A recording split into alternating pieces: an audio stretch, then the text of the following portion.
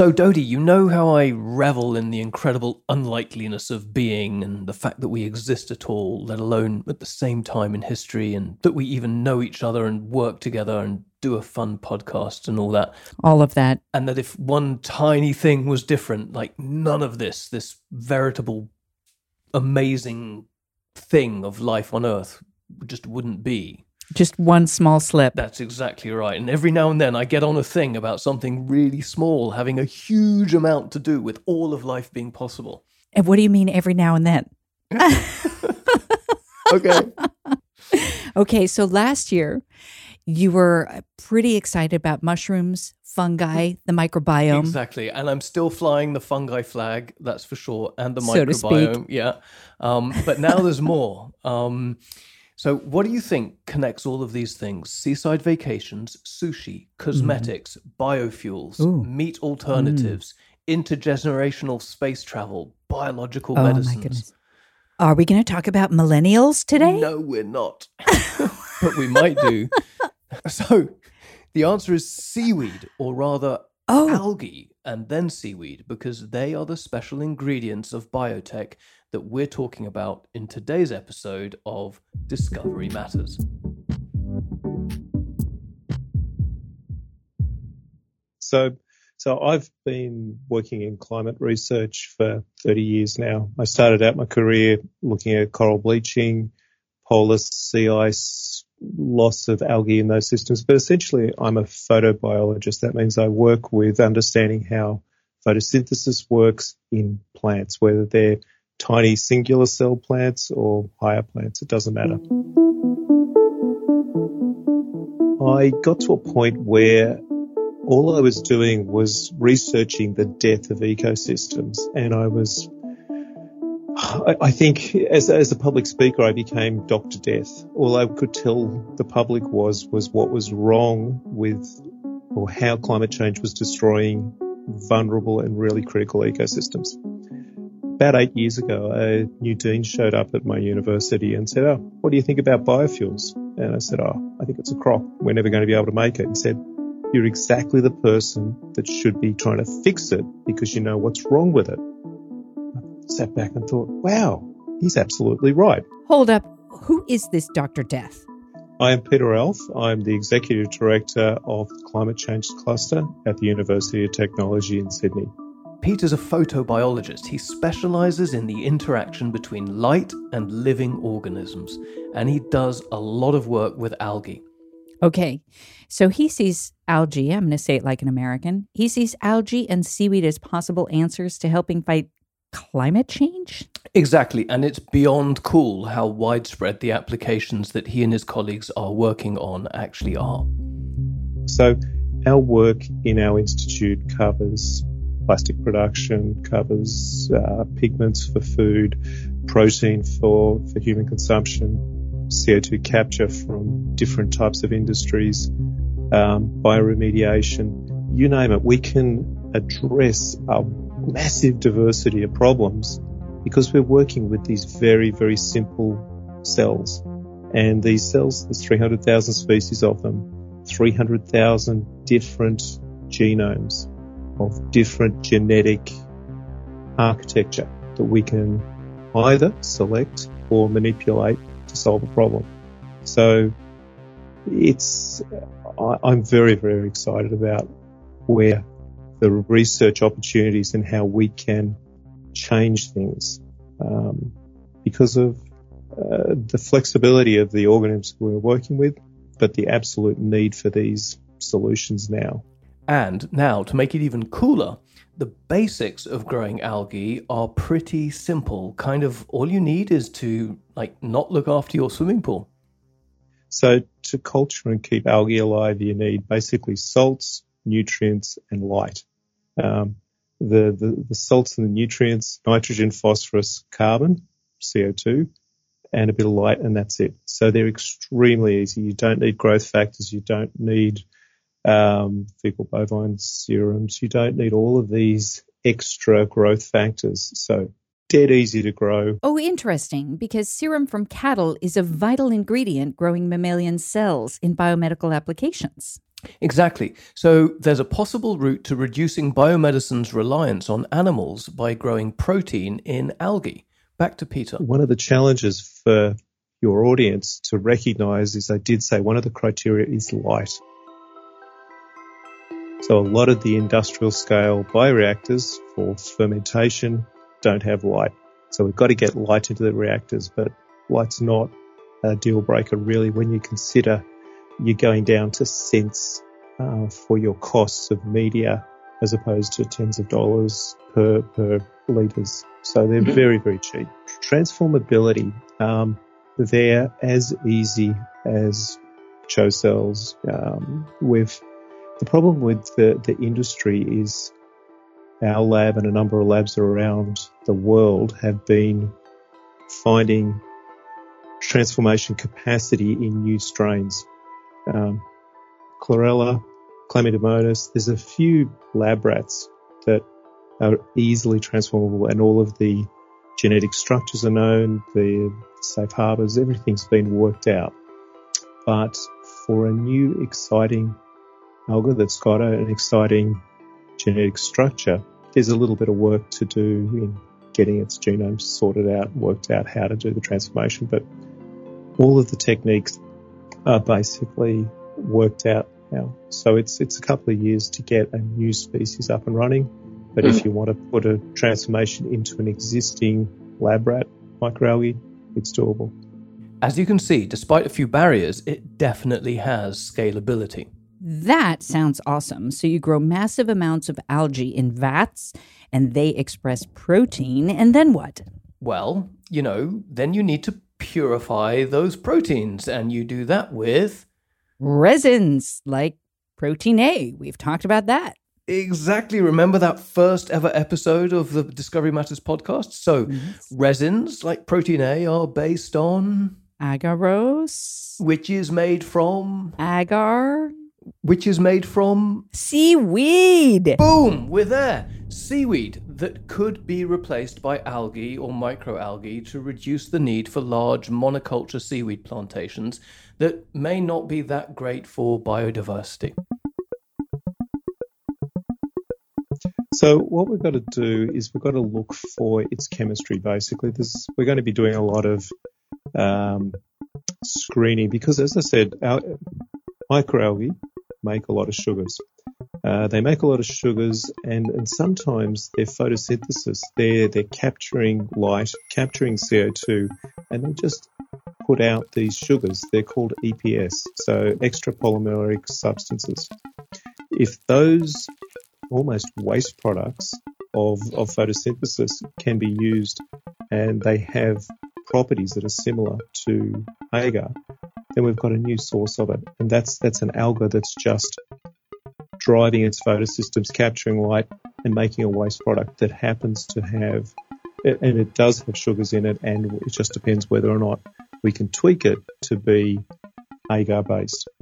And that just comes down to the chemistry. So there's a range of chemistries that we have to look at. We look at a thing called rheology, and that's the gelling property of the agar, how it has physical tensile strengths. We have to look at its temperatures that it's solid at, and then we look at its chemical structure. So this huge diversity of needs for agar, and it's essentially its ability to have a stabilizing response to chemical reactions. Mm-hmm. So, yes, not all agars are created equally, and the diversity of agars means that some of these products could go to different industries. So seaweed makes agar, or as you say, agar, makes agarose, makes resins used in purifying medicines. Exactly. And here's Jonas Gustafsson, one of our principal scientists, to tell us how that works. In a very simplified picture, it's essentially a two-step extraction procedure. What we do from seaweed to agar is extracting the agarose polymers in a slightly unrefined format, ending up with the intermediate product, agar. Then as we go from agar to agarose, we do a similar extraction procedure, this time a bit more refined, ending up with agarose polymer in a more purified format than what we had in the Agar, and slightly chemically modified. Some sugar components are converted. In general, you could produce chromatography resins from a wide range of seaweeds.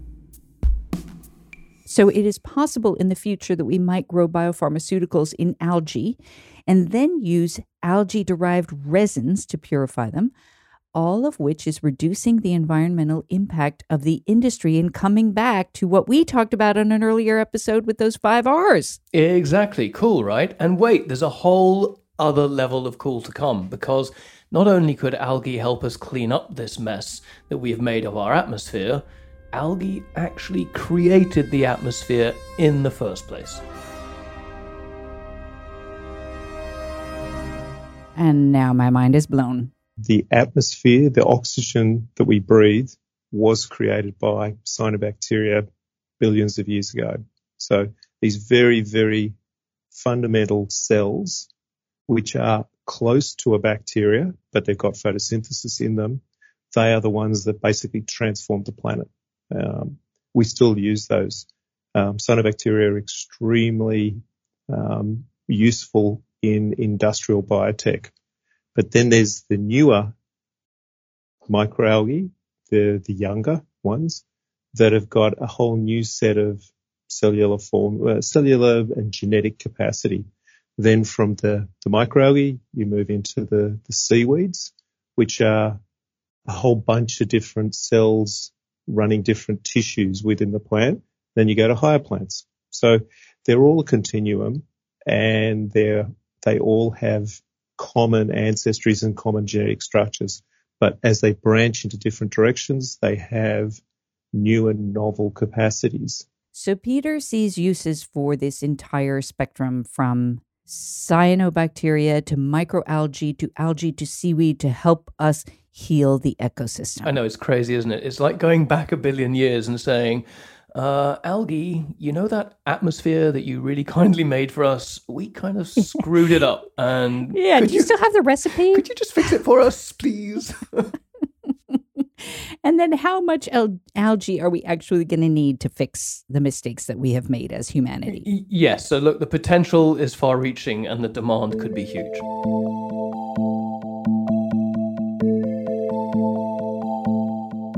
The scale is immense. Let me break it into 3 different types. So basically a microalgal cell has got sugars, it's got protein, and it's got oil.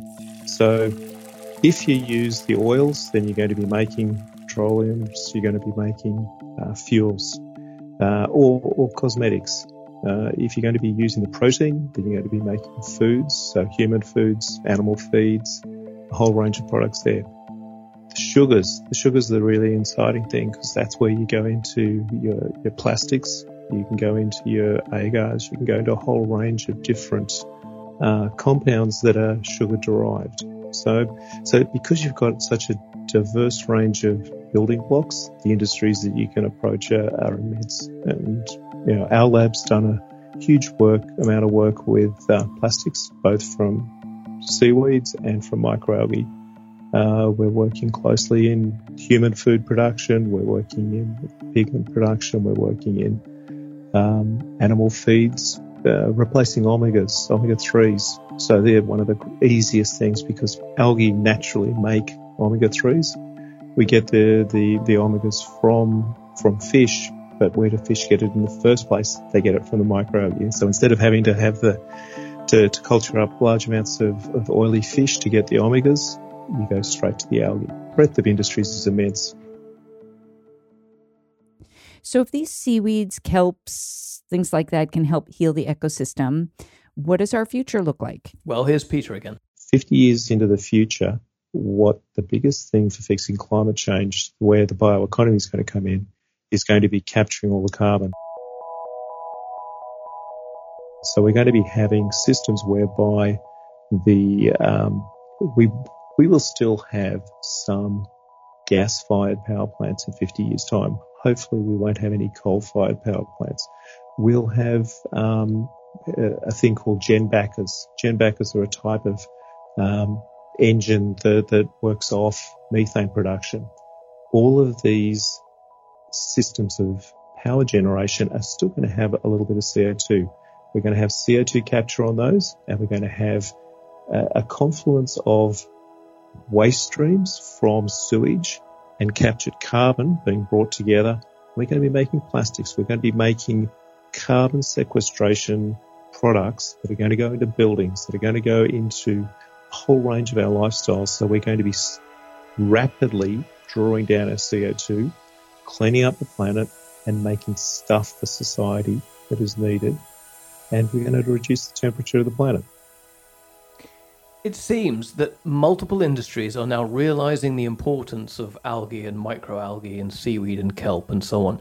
And some industry partners have approached Peter for help. Even if it's not like immediately viable or cost effective, attitudes are really clearly changing.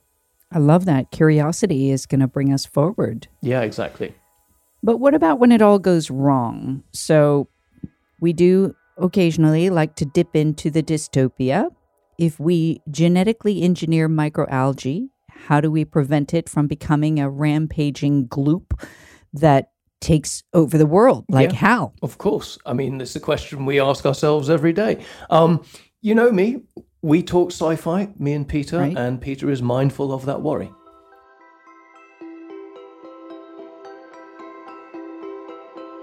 I think the time is going to come where society does need some very, very serious, engineered, tough strains to do some very, very heavy lifting. I think there's enough thought that's going into that. Our lab's been doing it for 5 years. There's labs around the world that are preparing it. I think when society needs those strongly engineered strains, we will have enough protection that we don't have green glue taking over the world, and we can protect the planet from these engineered strains. But there is so much that we can do with just straight wild types. And we've got to remember, a wild type is already the Rambo. It's the one that can survive in the harsh environments out there. Anything that we do to any of our engineered strains, they're just generally going to be much weaker, and they're going to be industrially, we're going to have to nurture them in industrial situations. So the chance of them escaping and causing chaos, I think, is moderately low.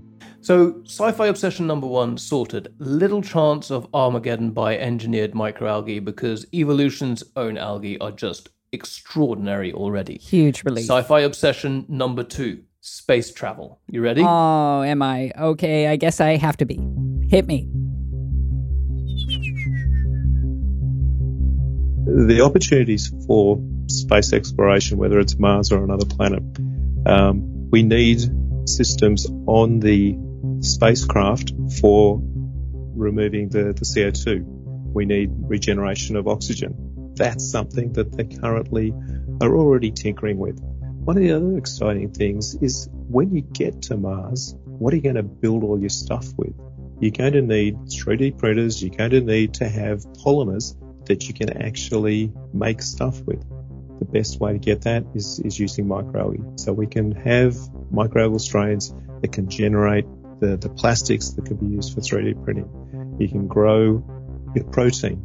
So on the movie Martian, he used his waste to grow potatoes. It's been 48 sols since I planted the potatoes, so now it's time to reap and re-sow.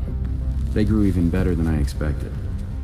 I'd be using my waste to grow algae, to have protein. I'm going to have a lot more protein.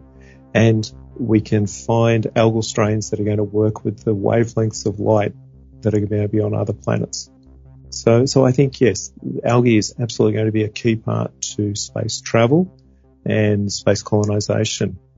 Another movie to reflect on. I don't know, did you see Blade Runner 2049? Connor, you've seen Blade Runner?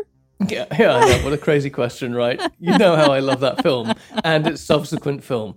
I love sci-fi rooted in sci-fact. So there's 2 references to algae in the dystopian 2049. So there's algae soup in one of the kitchens. So they're actually selling algae soup. But then the guy's growing his witchetty grubs in an algae bath. Now, the protein was coming from the witchetty grubs, but equally that algae could have been dried down to a powder, and he could have been making pasta, he could have been making any number of food substrates that are much more appealing than witchetty grubs. And the technology that he used there with the bag reactors and the swimming pool is exactly what we use. So there wasn't a huge amount of science fiction in that movie. So microalgae is the future, and if Peter Ralph, who called himself Dr. Death but really seems to be Dr. Not Death, if he can feel positive about the future, I guess we all can. Like I said at the top, it's the future and it's the past. It's one of the very reasons we're here today having this conversation. It's the only reason we have the oxygen in the atmosphere that we have. It all started with microalgae. Not that you're going to dwell on that at all, Connor. Not at all. And, future episode, having done fungus and now having done slime. And the microbiome. And the microbiome. We've done them all. Like the 3 key ingredients in any 5-year-old boy's, happy place. Plate. Dinner plate. Yeah, exactly. Guess what's coming next? Oh, it could only be things with many, many legs. Yes, it's bugs. Yes, so bugs are next. Thank you for listening to our episode about slime. Stay tuned for bugs. Discovery Matters executive producer is Andrea Killian and was produced with the help of Bethany Grace Armitt Brewster. Music by Thomas Henley. Additional music is from Epidemic Sound. My name is Connor McKechnie. And my name is Dodie Axelson. Make sure to give us a rating on the platform you use to listen to this podcast. Thank you so much for listening.